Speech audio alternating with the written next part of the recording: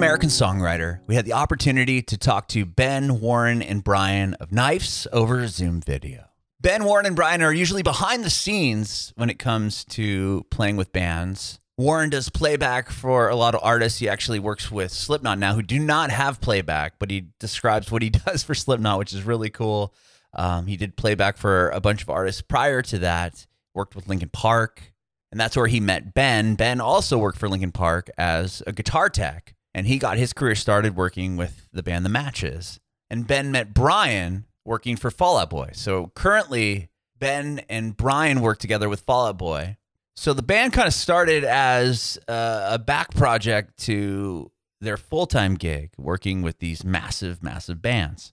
Ben and Warren started jamming together. Ben plays guitar and sings. Warren is the drummer, and they met working for Linkin Park. They would, pass riffs back and forth and kind of jam together. And when Ben met Brian working for Fall Out Boy, that's when everything fell into place and Knives was formed. Ben, Warren, and Brian talk about their career paths in music and how they're able to get the jobs that they currently have and working on the Knives project, putting out their first EP in October and their most recent EP called Regression to the Mean. You can watch the interview with Warren, Ben, and Brian on our Facebook page and YouTube channel at Bringing It Backwards. It would be rad if you subscribe to our channel, like us on Facebook, and follow us on Instagram, Twitter, and TikTok at Bringing Back Pod. We'd appreciate your support if you follow and subscribe to our podcast, wherever you listen to podcasts. We're Bringing It Backwards with Knifes. Thank you all for being here. This is awesome. Our podcast is all about you guys, your journey in music, and how you guys form Knives and what you got going on today. Awesome. Are we starting now, or we just yeah, I just roll right into it. Just roll right in. Cool. Well, how about we all just go through and tell me where you're born and raised? Okay. Well, I'm Ben, singer, guitar player, guy in the band, and I was born and raised in Tampa, Florida. Lived in Murfreesboro, Tennessee for a few years in college, and moved out to LA about 18 years ago. Awesome. How did you get into music? How to get into music? I got, when I was like 17, I got a bass. When I was 18, I got a guitar, and then just slowly over time got better at them at a very slow rate. Okay. What about you, Brian? Where were you born and raised? I'm from Long Island, New York. I was born in New York City, raised in Long Island. I've lived in Chicago, and then I moved back to New York, and I'm in LA. Been here for, it's been 7 years now. Wow. Cool. Yeah. How did you get into music? I mean, music has been around my whole life, and I really started taking it seriously when I was in probably like junior high school. I started trying to play bass. I wasn't very good at it, but still not very good at it. I don't know. Still a work in progress, right? That's awesome. And what about you, Warren? How'd you get into music? Well, I'm from Where were you born and raised?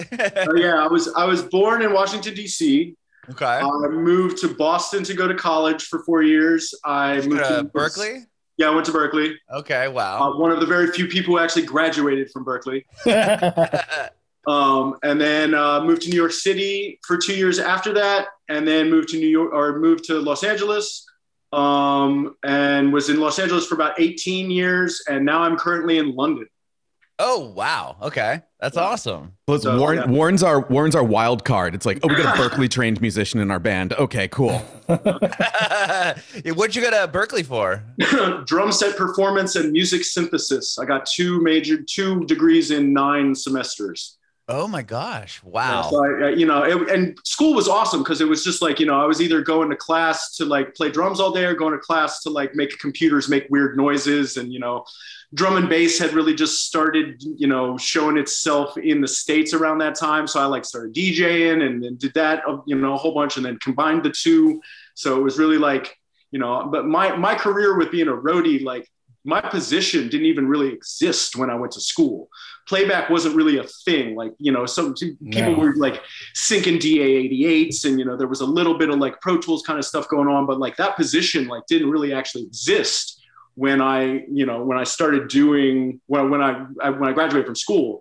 And then when I got out to LA, it was like, hey, this position kind of exists. And then I was able to just use all of this stuff that I was readily doing, on my own in this career that, at one point, like only like the biggest, arena stadium acts could afford or were really into. And now everybody's got playback. Everybody's got their little Ableton. Oh man, there's like little baby bands now that got exactly. using playback.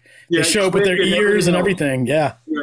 So, I got into music because I come from a very musical family, got musical parents. Mom was a musical theater teacher. Pops was a drummer. So it's just like, I've been, my little sister plays 9 instruments, including the bagpipes. My older brother plays upright bass. I come from a very musical family, so I don't really know how to do anything else. Wow. So moving to LA was a natural step, and it just kind of went from there. And then I met these 2 guys while we were all doing our thing. Right on. Oh, well, can you just explain what playback is, just so everybody understands? So basically, if you got your band members on stage, in order to fill out the sound with more, you only have a band with 3, 4, 5, 6, Slipknot's case 9, but they don't use playback. Members, in order to fill out the sound and really put in a whole bunch of stuff so you don't have to hire a choir or a string section or multi-percussionist or something like that.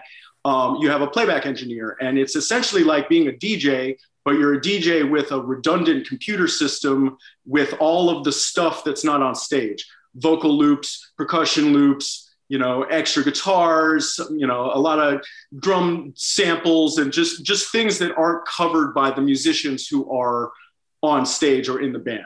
Okay. Well, I feel like one of the things to clear up for anybody listening that's never heard of us, not only are we an awesome rock band, but we are all roadies for amazing rock bands too. Yeah, I wanted to get into that's that. kind of our background. Yeah. Okay, so because Ben, you and Brian met as roadies, right? Or back? Yeah, we met. Okay. So, we met in 2005. Yeah, 4 or 5, 2005, I think. We were both on a Warped Tour back when you were doing. Yeah. We were. I think that's initially where we met. And the first time we actually met to make it boring and specific on the Epitaph Records tour. Oh yeah, that's right. Okay, the Epitaph Records wow. tour. Who I were can't you guys remember. That was working for? 16 years ago. I was with Motion City Soundtrack at the time, and I was rad. working for a band called The Matches. Oh, I didn't remember The Matches. Yeah, they're awesome. They're awesome. Okay, so that's interesting. Well, Ben, how about you tell me how you got into that whole career path? Then I want to hear from Brian. Oh, yeah. Well, so I got into roadieing. So I went to school, Middle Tennessee State University. Like, I knew I wanted to do something in music, and I found out about their recording industry major out there. Basically, learn recording, music business, but at an actual 4-year college. So my parents were happy. Moved out to LA to work at recording studios in 2003. I was working at a Henson recording studio for a few months, and I'd met a band there called Stereogram. They were doing their debut record for Capitol, and they were like, "Oh, once we're done, we need a guitar tech and a tour manager." And I was really interested in I kind of saw the studio stuff maybe going downhill over the next few years, and touring always intrigued me. So I was like, I can guitar tech and tour manage. Didn't even realize that I was lying. I was just like, I know what I'm doing. And then it was kind of got into it and learned as I went. And so, yeah, I worked for that band for about a year. And then just kind of from there, I was like, I'll do this for a year. Let somebody pay me to see the world. And then I'll go get a real job. And then just kind of kept being bigger and bigger bands. Wow. So you just kind of worked your way up from one band to the next band, and it was all just through what, networking and meeting people? I got really lucky that so the Matches were the second band I worked for, and I actually sought them out because I just thought they were awesome, convinced them to hire me. But they were a band's band, so they got a lot of great tours, and that's how I kind of built my network of meeting other production managers, other roadies, other guitar techs, and that kind of then was what helped me build up that network to get to then A-level bands. Sure. And then you guys met with Linkin Park. So you and Brian. No, so me and Warren met. Now we're fat. So me and Brian met in 2004 or 5. Oh yeah, Warped Tour. And then fast forward to 2000. Oh gosh, I can't remember when I first met Warren, but Warren had been working with Linkin Park for a while, and I was doing. Some of my friends were engineers, so I was just kind of going in and just doing setting up guitars in the studio every once in a while. And then Warren hit me up and was like, we kind of knew each other, but he's like, "Yo, we need a guitar tech for Linkin Park. You interested?" I'm like, "Yeah, I am." And so that's how that started. Yeah.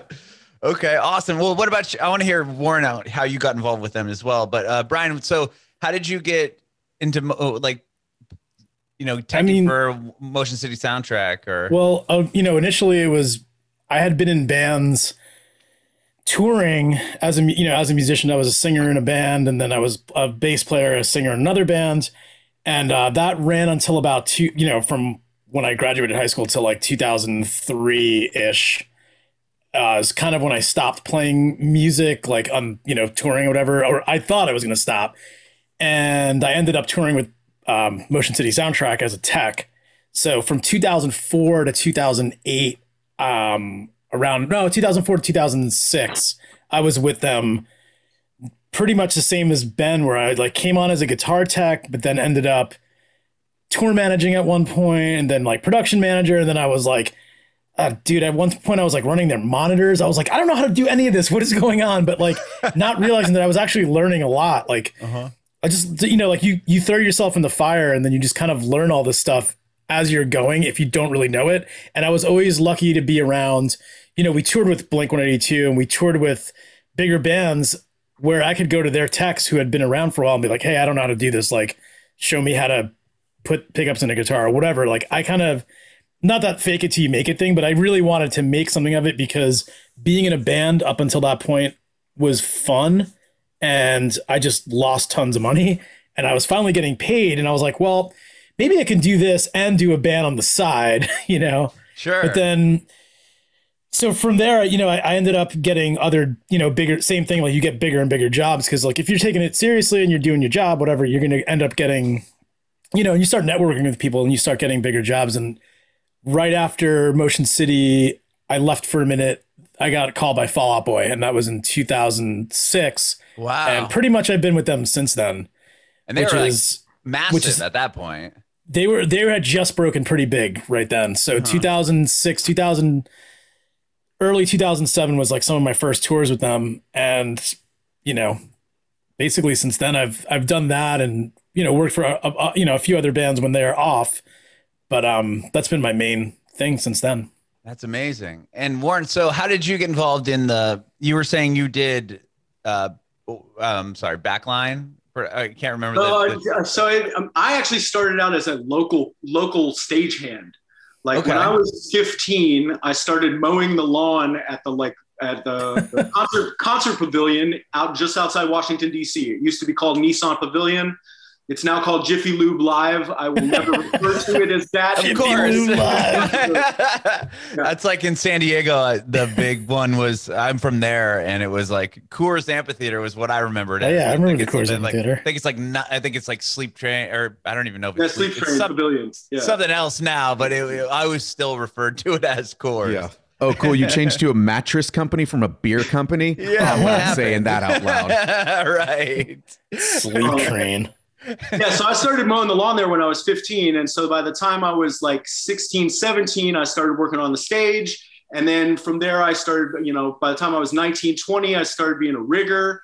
And then, we had like the biggest tours in, the country come through there on a daily, weekly basis. So I was meeting all of these touring people and, some of them, took a liking to me or whatever. And I met this one dude who's now been with Maroon 5 forever. And he and I just kind of hit it off. And I was like, yo, man, I'm moving to Los Angeles next summer. He was like, here's my phone number. Hit me up. I was like, okay. So I get to Los Angeles and I hit him up and he's like, man, I gave my number out to like all these people and you're the only person who's hit me up. I was like, well, I'm here. I'm looking for work. Like, let me know. Then Ashley Simpson had her Saturday Night Live debacle. Oh, yeah, okay. And literally the next day, my phone rang to be her playback engineer. Really? Yeah. So this guy's fired. Yeah, well, no, it was the drummer. They didn't have a playback guy. They entrusted the drummer to do it.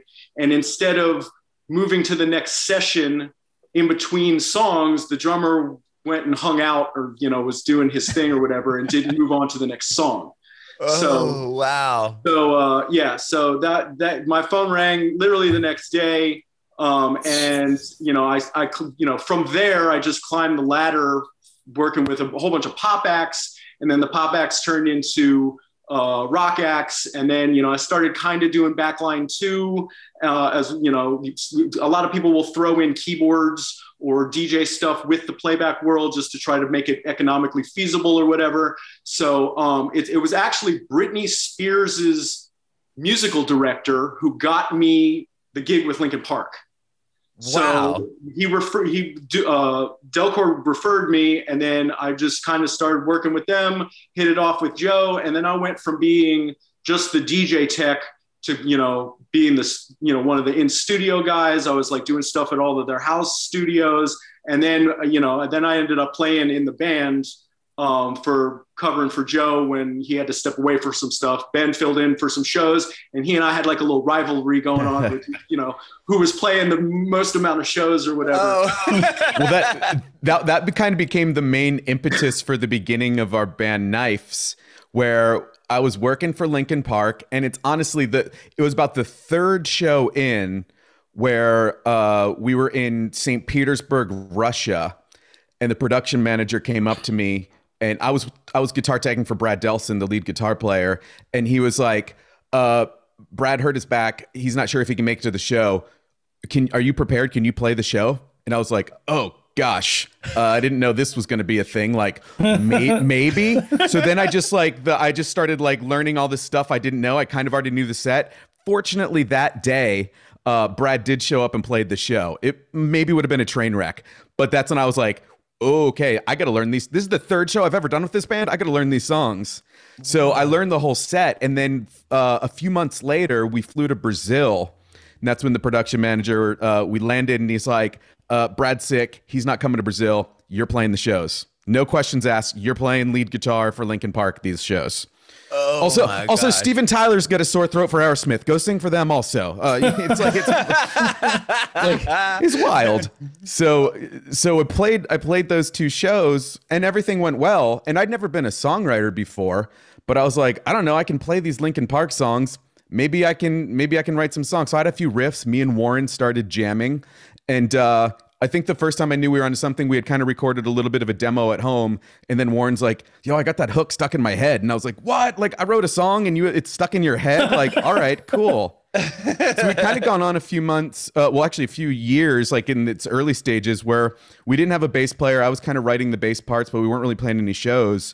And then after Chester's passing, me and Warren both started working for Fall Out Boy. Like I said, I'd known Diaz for years. So it was just like, yo, Diaz, you're a bass player now. Like, didn't give him a choice. Yeah, I got thrown into it. I mean, I wanted to do it too, because like being out here and like always being around bands, and I always have ideas and things I want to do.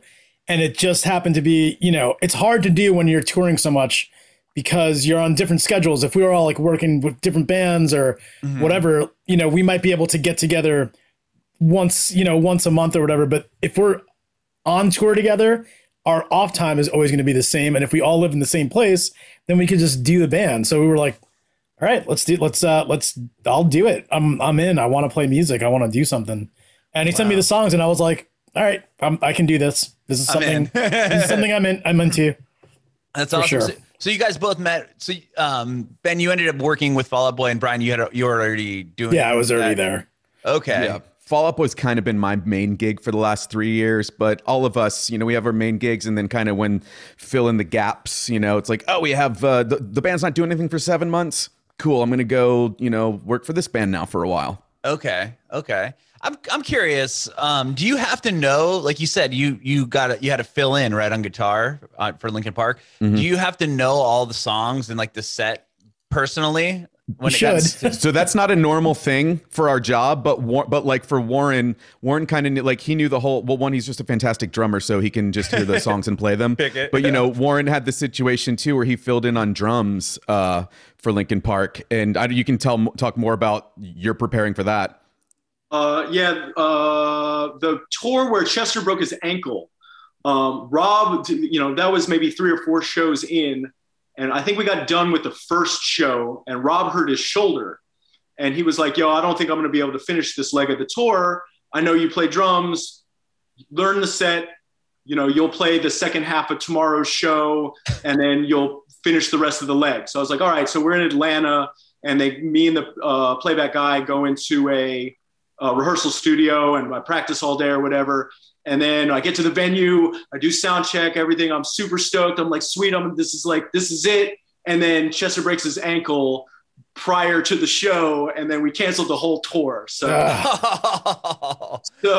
yeah. So, you know, I did play on my birthday. My birthday was the last show ever.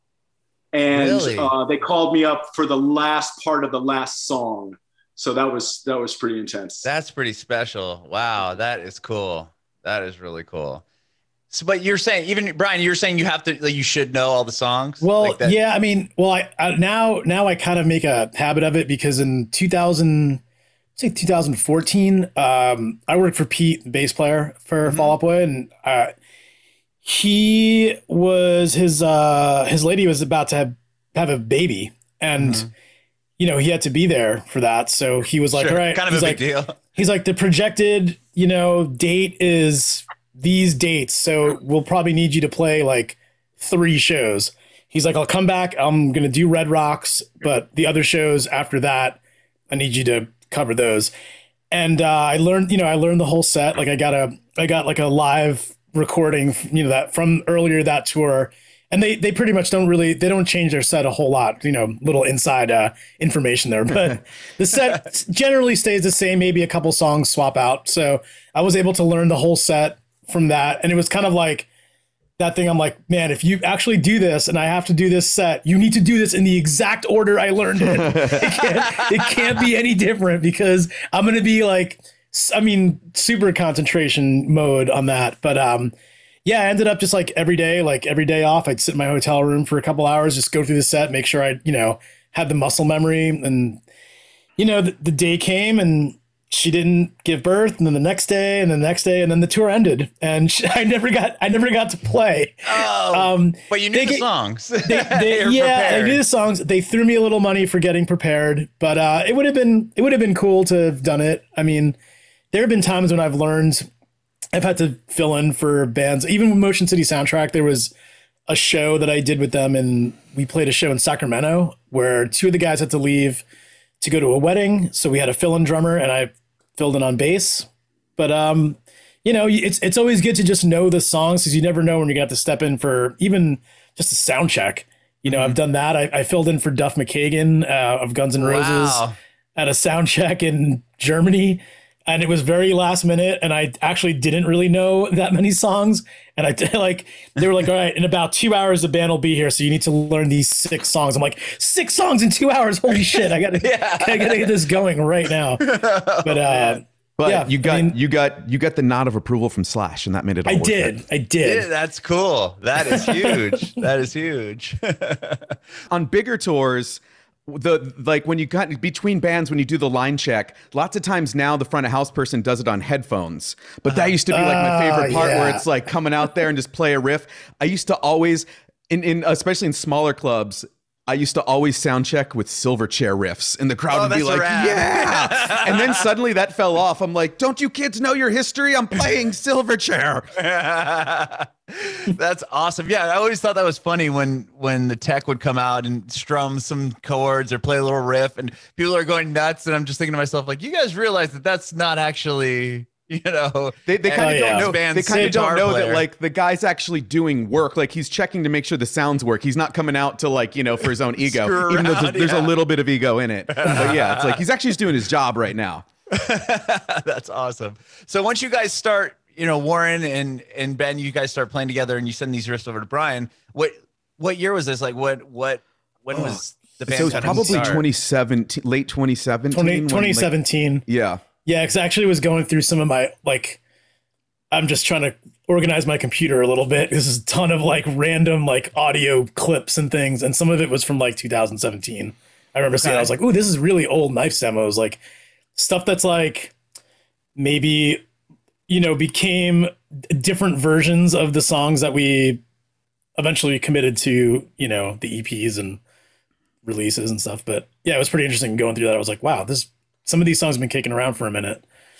And were you guys able to play some shows prior to, or were you all pretty busy and just kind of had this as starting around early 2018, we were kind of able to start like doing small shows at like local bars and whatnot. But just because of work schedules and whatnot, we never got like super consistent with playing shows. We were also able to like pull a few favors. So it's like, you know, working for bands like that band, The Matches, that I used to work for. They were doing a show at the Troubadour, and I was like, yo, can we open the show? And they're like, better yet, what if you're just the only other band on the show? And it's like, yeah, so that was cool playing amazing. Like, you know, sold out show at the Troubadour. Joe from Fall Out Boy has a side project called The Damned Things. They were playing at the Whiskey, I guess it was 2019. So it was like, yo, yeah. I was like, you know, just pulled that like, yo, I'll be teching for you at the show, but also like, can we play? And it was like, yeah, you guys can play. So we get to open that show. So trying to take advantage of some of those relationships too. That's amazing. And you guys put an EP out prior to the most recent one? Yeah, so the most recent one came out last Friday, and October 2nd was our first 5-song EP. Okay.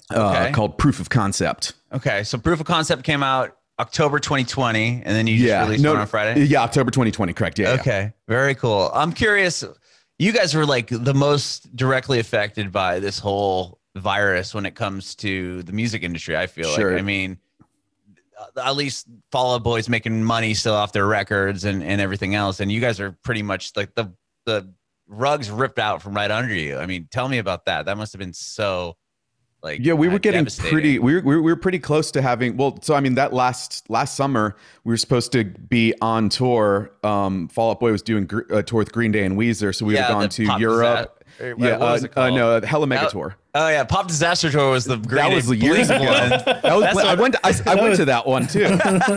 Jimmy Eat World. Yeah, that was a great tour. Yeah, it was like 2003 or something. Yeah, I went to that one too in San Diego. Coors Amphitheater, not the. Saw it in Tampa. Okay, so the one that Interrupters, Weezer, that was the tour you guys were supposed to be on. Yeah, and you know, like obviously. The beginning of it is the same story for everybody. It's like, oh, okay, the country's going to close down for 2 weeks. And, you know, we were about 5 or 6 weeks away from leaving on tour. And I just kind of saw the writing on the wall. I was like, this isn't going to happen. And, you know, for a lot of people, every roadie's story is different. But for some people, it's financially difficult. But I will say, like, I think what the government did with like pandemic unemployment insurance and all that stuff, I think that really helped a lot of people. Plus Live Nation had some stuff.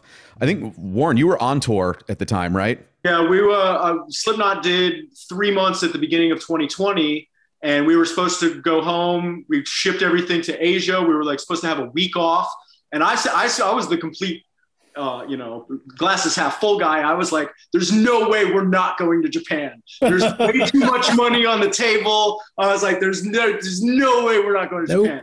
I came to London. I like got my Japan visa. I like had to, you know, FedEx my passport all over the place. And I get back to LA, and, you know, within 3 days of getting back to LA, they were like, nope, nothing's happening. We canceled the Knot Fest at Sea, which was supposed to be their first like boat cruise thing. Everybody was super bummed about that. And, you know, so yeah, I mean, we went from being in the thick of things and being like, nah, this isn't going to last very long, to being like, what the hell do we do now?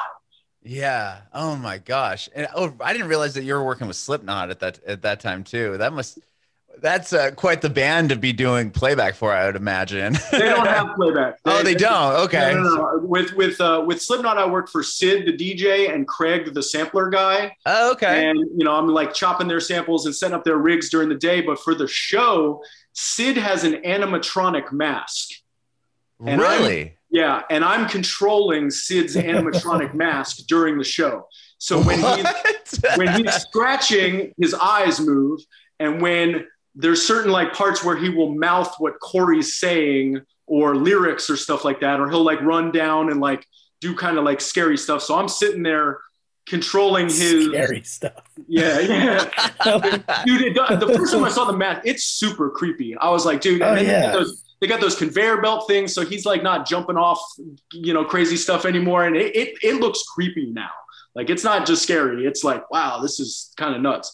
But yeah, for the whole show, I'm sitting there making Sid's mask move. Oh my gosh, that's so awesome. That's amazing.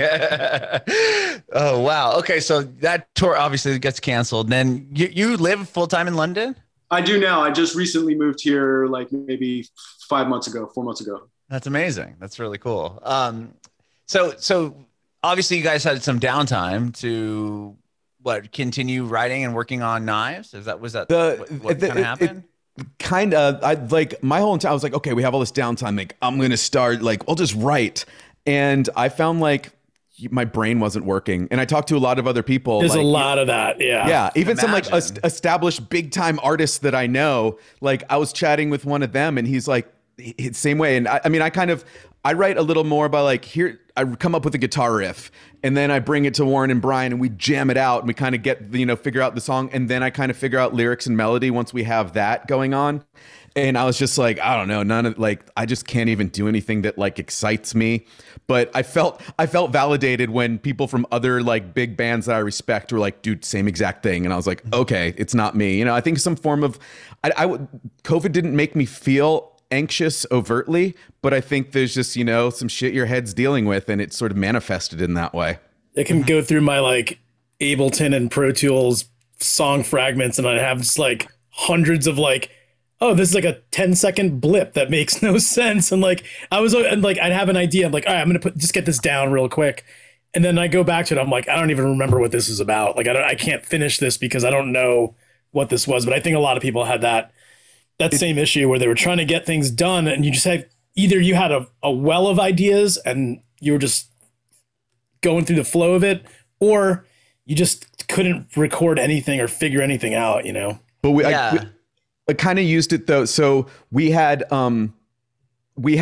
previously with what became our first EP, Warren and I had sort of snuck into the studio of a band we worked for and recorded drums on the DL. Like, I don't think the band knows still. And it's like, but they had the nice expensive studio, drum set up and mic'd well. We're friends with the engineers, and we're like, hey, let us know a day when the band's not going to be there, and just hit record for us.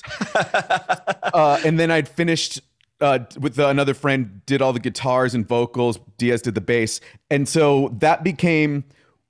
It originally was very slow going, trying to put that first EP out. This is pre-COVID, just because everybody's busy and it's hard to prioritize things in certain ways, get everybody on the same page, not even just talking about the band, like other people we were working with. But once COVID kind of hit, we were able to be like, all right, let's get this mixed. Let's get the artwork. Let's put this out. Let's do this.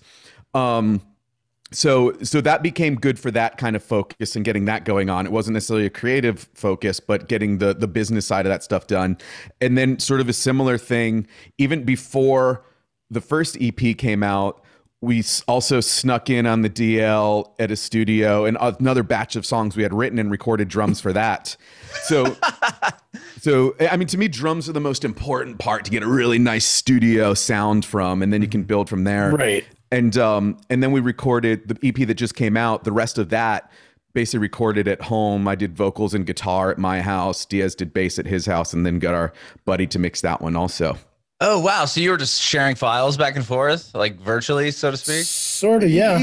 Yeah. I mean, well, at that point, I was okay with Diaz coming over once we were in the middle of summer. I'm like, hey, yeah, I mean, whatever. we did. I did the I was bass. like, I'm gonna put this instrument cable outside the window. You stand outside. I'll turn it up loud enough so you can hear.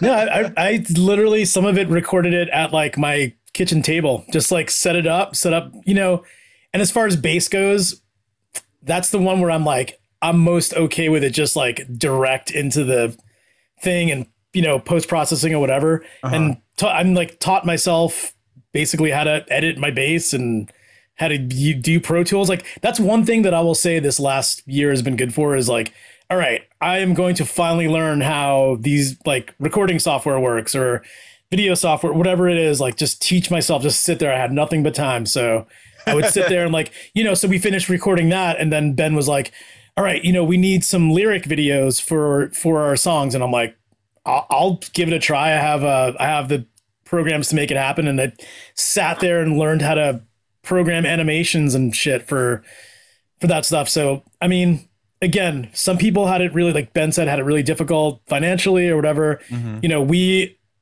got a little bit lucky. We got a little money from the bands that we work for. And, you know, I just use that time to just figure out other things, you know, whether it was recording the EP or recording those songs for the second EP or making videos or whatever, you know. Were you guys able to like write some of this together, like when you were on tour with Fall Out Boy, for example, or no? It was just business, and it was always kind of the intention, but then it's hard to like get in that mind space. Although I will say, like, I do usually take a guitar with me on tour, and it's like might have a day off in a hotel room, and it's like I'm just strumming. I'm like, there definitely are a few songs where I just had a guitar in the room, and I was like, ooh, that's a cool riff, and that would become the beginning of a song.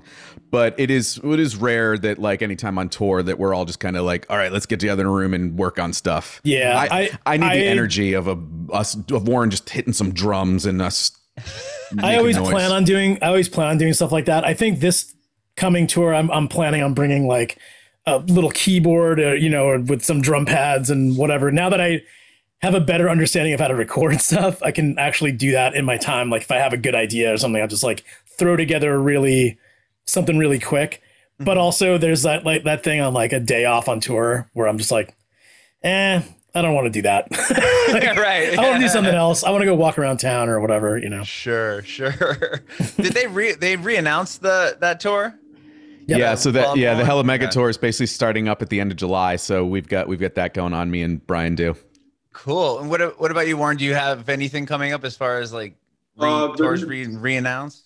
Slipknot stuff starts in like a couple of months or something like that. I'm gonna go back to DC and do a little bit of like local stagehand work or whatever. Yeah, I got some family stuff going on.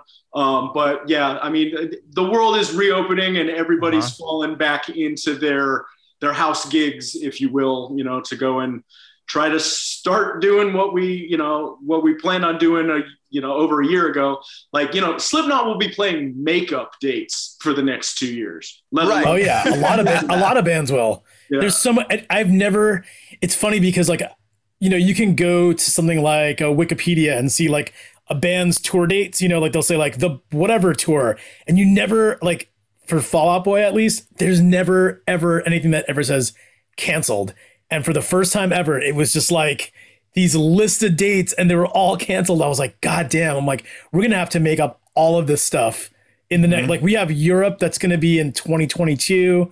Australia needs to be made up. All this stuff needs to be made up. We're going to be doing that forever.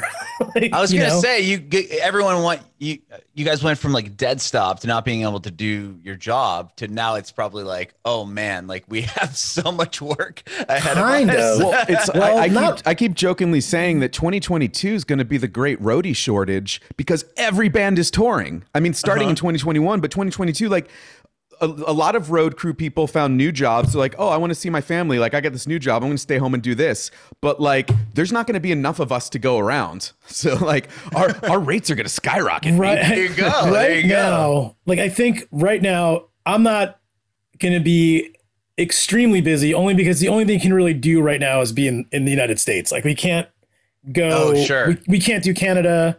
We can maybe do like something in Mexico or something. We can't go to Europe yet. We definitely can't go to Asia. Definitely can't go to Australia. So, oh, really? Australia's not letting people in. Australia's not letting anybody in until 2020. no, yeah, they're not. Wow. They're not letting any bands. I was supposed to go with. I work for Bush as well. Okay. And we were supposed to go to Australia this year. Yeah. Would have been the first, and it got pretty last minute. Was canned because just to do it would have been massive undertaking. They needed like a 2-week quarantine here at home and then 2 weeks there. So a full month of your life would have been in a really strict quarantine test. It was all like, it was crazy. The guidelines I had were crazy. And I think in the end wasn't worth it. Okay. So they're just going to hold off on that. But yeah. I mean, wow. we have this US tour coming up, but then after that, you know, we kind of have to wait to really tour full time all year. You have to travel the world. So you can't just be going. Yeah, you can't just be doing loops around the United States. Like you can only do a market so many times. You know, you can headline, you can open for another band, and then, you know, after that it's like maybe some festivals. But I was gonna say the bands that. you guys work for are only headliners. I mean, you're not gonna see Fall Out Boy like opening up really for Well, many I mean, bands. This tour will be the first. In 12. How many years have I worked for them? 15, 15 years. 15 years. This will be besides the tour we did with Blink 182 would be the only time they didn't headline because we're not playing last. We're like Green Day's headlining over Fall Out Green Boy. Green Day closes the show, so this is the first time I'll be done at like 8:00. Truck's packed. I'm out. I'll go watch Green Day, or I'll go somewhere in town or whatever. It's going to be very different. It's going to be kind of nice. So like not.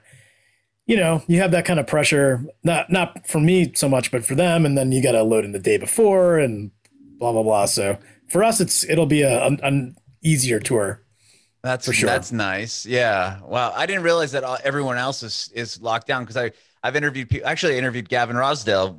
I was supposed to interview him when you guys were in Australia, but he lives out here. He lives in LA. Yeah. So I ended up interviewing him here. But I didn't realize that they were shutting down everything like that and not letting people go into other countries. I know Canada's really strict. Like even coming back, if you leave there and come back, you have to be in like some government issued hotel quarantine, and then you go home and they'll send people to your door and like make sure you're there. It's like pretty wild. I think, you can me every day. They called me every day for 10 days when I got back here from Italy. Oh my gosh. Yeah. Just checking to make sure you're there. Yep. We could go to, we're allowed to go to like Iceland and stuff, but like as far as working, because when you're going there with a tour, you're technically working. So like they're not going to issue you a work visa to go there now. They're going to be like, no, you can come as a tourist maybe, but not to you're not bringing a whole tour with like bands and crew and gear and all this stuff. It's just not there yet. So it'll come back, and that's when things will get really busy and will be like nonstop. It's funny because I was just like looking at something that I had been, it was like 2 years ago. It had to be 2019, where I was like, my 4th time in England this year. And I was like, whoa, I went to Europe 4 times in 1 year. I haven't been there since. Like, it's just been in LA. This is crazy. Yeah. This is the longest I've been in one city since I was like a kid. Do you ever, like, looking back as a kid, could you ever imagine being able to like tour the world like you have? Like, that must be so incredible to be able to see the world like that. The first band that I knew that ever played outside of the United States, I was like blown away because they were like dudes my age, and I was like 18 at the time or like 17. I was like, holy shit, they toured in Europe. And they're people who I'm still friends with, and we actually talked about it recently, and they were like, oh, don't be too envious. That tour sucked. It's like, we got robbed in Italy. I lost all my, my luggage, or I lost my passport in England, like all this stuff that happened to them. And I'm like, yeah, it sounds like it sucks. But, but I was so like, I was motivated by that. I was like, you know what, if these guys can do it, I can do it. I want to eventually do it one day. And here we are.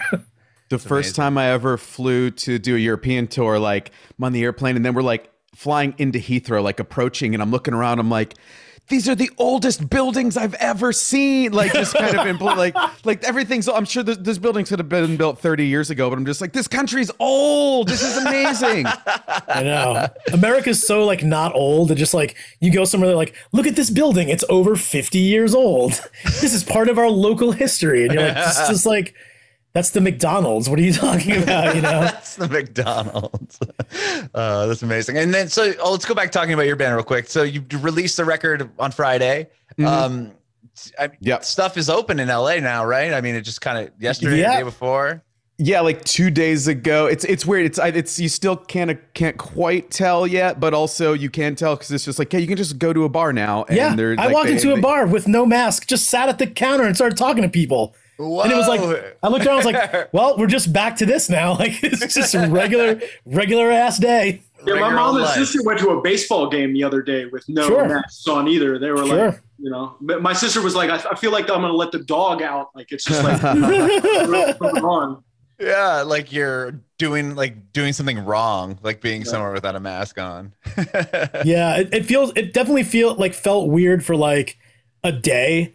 And now it's just like, whatever. Like I carry a mask in my pocket if I need to go somewhere. Like I'm going to be agreeable about it. I'm like, I won't wear like we're allowed to walk around without it. Whatever. If I go to the door of a place and it says, put a mask on, and it's like, yeah, we'd prefer if you did, I'll put it on. I don't care. Like, I don't see what the big deal is. Like, it's not the biggest deal in the world. So I've carried a bandana in my back pocket since I was like 13, and I'm so thankful that my fashion accessory is now so totally accepted. Now you can wear Finally. it. Exactly. I kind of have this like Finally. catch-22 where it's like, because now the signs in places like the coffee shop I go to, it's like, you know, if unvaccinated customers, please wear a mask.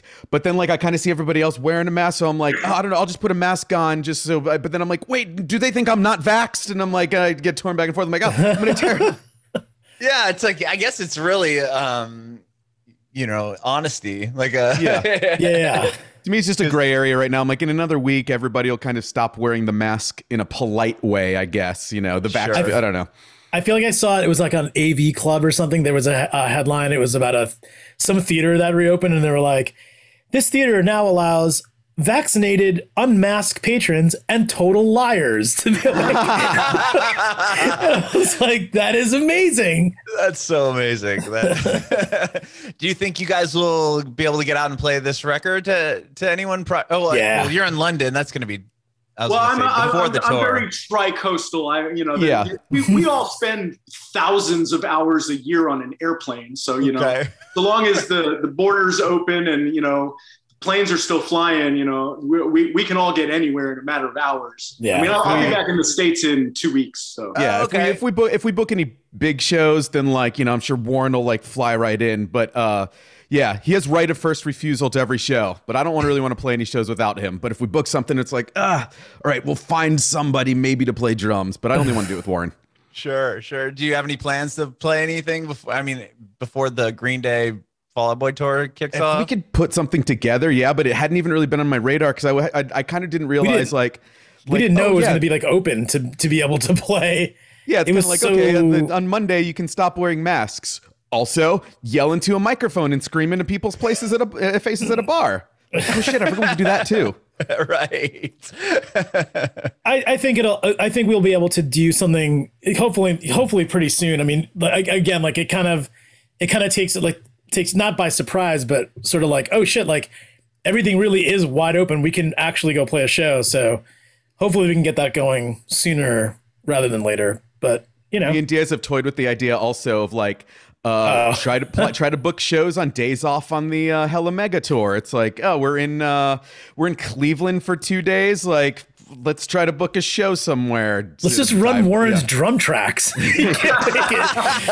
Dude, we have access to everything. I got my in-ears. Let's do this. Let's get Spud, our monitor engineer, to do monitors. He'll just do the ears for us at like some bar somewhere on a day off. Put him to work. That would be rad. Yeah, like on an off day, you guys just start booking. The guys in Fall Out Boy are like, are you touring on our tour? yeah. It's Yeah, a like sub-tour. honestly, it'd be like that's something that I've always thought about doing. Like when you have enough off days on a tour, and this tour coming up has plenty of them, where you're just like, man, it would be cool just to have, you know, a few people on tour just throw together some songs and like find some random place in like Omaha to go play it at a bar somewhere, and you're just like, yeah, we did our first tour. Like, yeah, we did it. It's like, wait, all these dates are the same as the Hella Mega tour, but like off by one day. Oh, was it me and Diaz are pretty good friends with the Interrupters also. Actually, a band that kind of started off as roadies too. But I will say, I love that. Hey, Kevin Bavona, if you're listening, if somebody happens to Nancy Kerrigan your leg and then just the Knives end up taking your spot on that tour, it wasn't me. They're great. I've had a chance to interview them a couple of times. I love them. Amazing band. They have a great story too. Gosh, I mean, the fact that they were all kind of roadies too. Me and Kevin knew each other for a long time. Then I don't need to go into their story on this podcast, but I'm so proud of them and what they've done. And they are killing it. It's amazing. It's amazing. I will say that like I said, I'm from San Diego. My family just moved to Nashville like during this pandemic. And I'm totally bummed that the tour is not coming. I mean, I think Atlanta, you guys are playing Atlanta. Yeah. I don't really know. Yeah. That's the closest to us, but I was super excited because I'm like, we had this thing going in San Diego with the Hard Rock Hotel, and it was right next door to Petco, and I'm like, oh, we can do something cool. And then when we move, but you guys get to play Petco Park, and that's going to be pretty awesome. I'm excited to do baseball stadiums like that. That's not a, it's usually like the biggest is kind of like arenas or amphitheaters, but then you get on that level, it's like, oh, we're doing baseball stadiums, like sweet. The only level up is football stadiums. Yeah, sure. I'm actually surprised that some of the dates aren't at football stadiums because Green, Weezer, they can all draw, and it's like everybody will come to see. It's like I think a baseball stadium is big enough. It's funny. I don't have to see it from the crowd, so I don't really care where it is. But personally, for my own personal taste, an arena is about as big of a venue as I want to see anything in. Like, I can't imagine being in a soccer stadium like we did in, with GNR, we did in Europe. We were doing like 80,000 people in a giant soccer stadium. And you're like, what are you even seeing? Like, you're in like the third tier up all the way in the back. I mean, I guess you're just looking at these giant video screens, but I don't know. It just feels so disconnected. You're so like, you're hearing the music delayed. You're not even hearing it as it's happening. You're hearing the past. You're hearing history. It's not actually happening. What you're hearing is not actually happening as you're seeing it. But I don't know. I just like, for my own personal preference, like, an arena is already like too big, but that's as far as I'll, You want a ticket. Yeah, totally. Well, yeah, that's a great point because Guns N' Roses played the football stadium in San Diego when it was still standing. Yeah. And you could just go like hang out on the bridge over by the 15 freeway and you could hear the show if you wanted to. Totally. So pretty much you're not getting the visual, but you're getting the same experience as the people in the nosebleed section. I remember one time in high school, the Rolling Stones were playing at the football stadium in Tampa. And my house is probably like 8 miles from that stadium. And I remember going outside and be like, I'll probably be able to hear the Rolling Stones. I could not at all, but I was convinced that I was like, I'm gonna go sit on the patio and listen to the Rolling Stones concert that's 8 miles away. At that DC pavilion that I worked at, we had a Metallica show one year where we were getting noise complaints 17 miles away. Damn. Oh, wow. Or it carries, sound it just depends, what it is. I remember doing something at this was like a South Korean festival. And I don't know, were you there, Ben, when we did South Korea with Fall Out Boy now? And I just remember the light show and we loaded in overnight. We were headlining. So we loaded in overnight. Our lighting guy was programming the show, Rob. And there was he was running audio. So it's like super loud and whatever. And I remember being at the hotel and being able to like look out the window and see like the sky like lighting up like every so often from his show and like hearing like the faint noise. And we were miles away. So I was like, wow, like that's pretty crazy. Like we're definitely causing a disturbance in town right now. Yeah, it's like people are like, what the fuck is this? That's amazing. That's so cool. I mean, I envy you guys being able to tour the world, especially with these huge bands. I mean, that's so cool. And then being able to write music on the side and putting out a rad record. I love the new record. Yeah. Thank you. So that's so amazing. It's like a little more of a punk rock vibe than the first one, but yeah, it's just it's fun stuff. Like I'm excited for people to. Every band says it. I'm excited for people to hear what we've done. But yeah, I think that we wrote awesome music. I agree. I think it's a rad record, and hopefully you'll be able to play it once you guys are all around the same area. Hopefully. Maybe, yeah. Once stuff calms down, like you said, you guys are going to be in high demand here soon enough when everyone's touring at the same time. Yeah, totally. And thank you guys so much for hanging out with me today. I really, really, really appreciate it. Oh, thank you, Adam. Yeah, man. Thanks. Yeah, I do have one more question for you all. I want to know if you have any advice for aspiring artists. Advice for aspiring artists. I feel like I'm still aspiring. But I mean, as far as like, if it's from the perspective of songwriting, I had a thought. Now I just lost it. I mean, there's obviously like, just keep doing it. Just, like when I first started, I was like, I don't know if I'm any good at this, but I'm just going to do it. And then it's like, oh, I guess I am. Now, as an aspiring songwriter, you might be awful at it. But you know, just keep doing it and see if you get a positive response. And if you're not getting positive responses, like, you know, go get that job at Chipotle. They're paying more now. They're in demand. Yeah.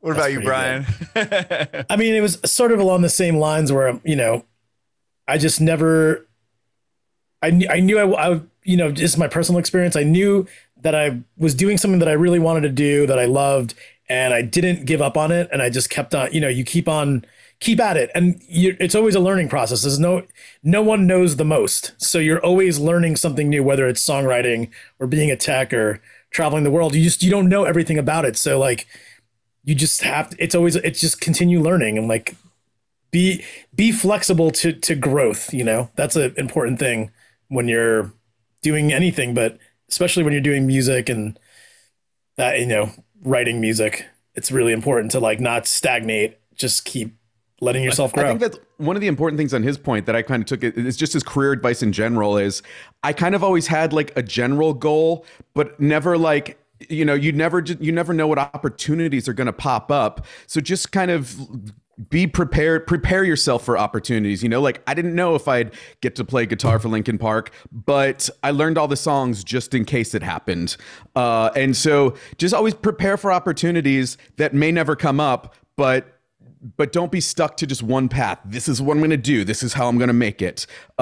Just always diversify your portfolio. Wu-Tang diversify. And always remember, don't be the smartest person in the room. If you're the smartest person in the room, you're in the wrong room. Exactly. I love that. That's a good one. I want to say, Brian, I love your photography work on your thank Instagram. You. It's thank killer. you. Did you have a chance to like on an off day or a tour day? That's basically all I ever do on off days. I just grab my cameras, which I bring with me, and I'll usually bring a couple, like a film camera and a digital, and just walk around town. So I'm actually looking forward to doing that again because it's been a while. Like I'm running out of things to shoot here in LA, and I'd like to shoot some bands again. It would be nice.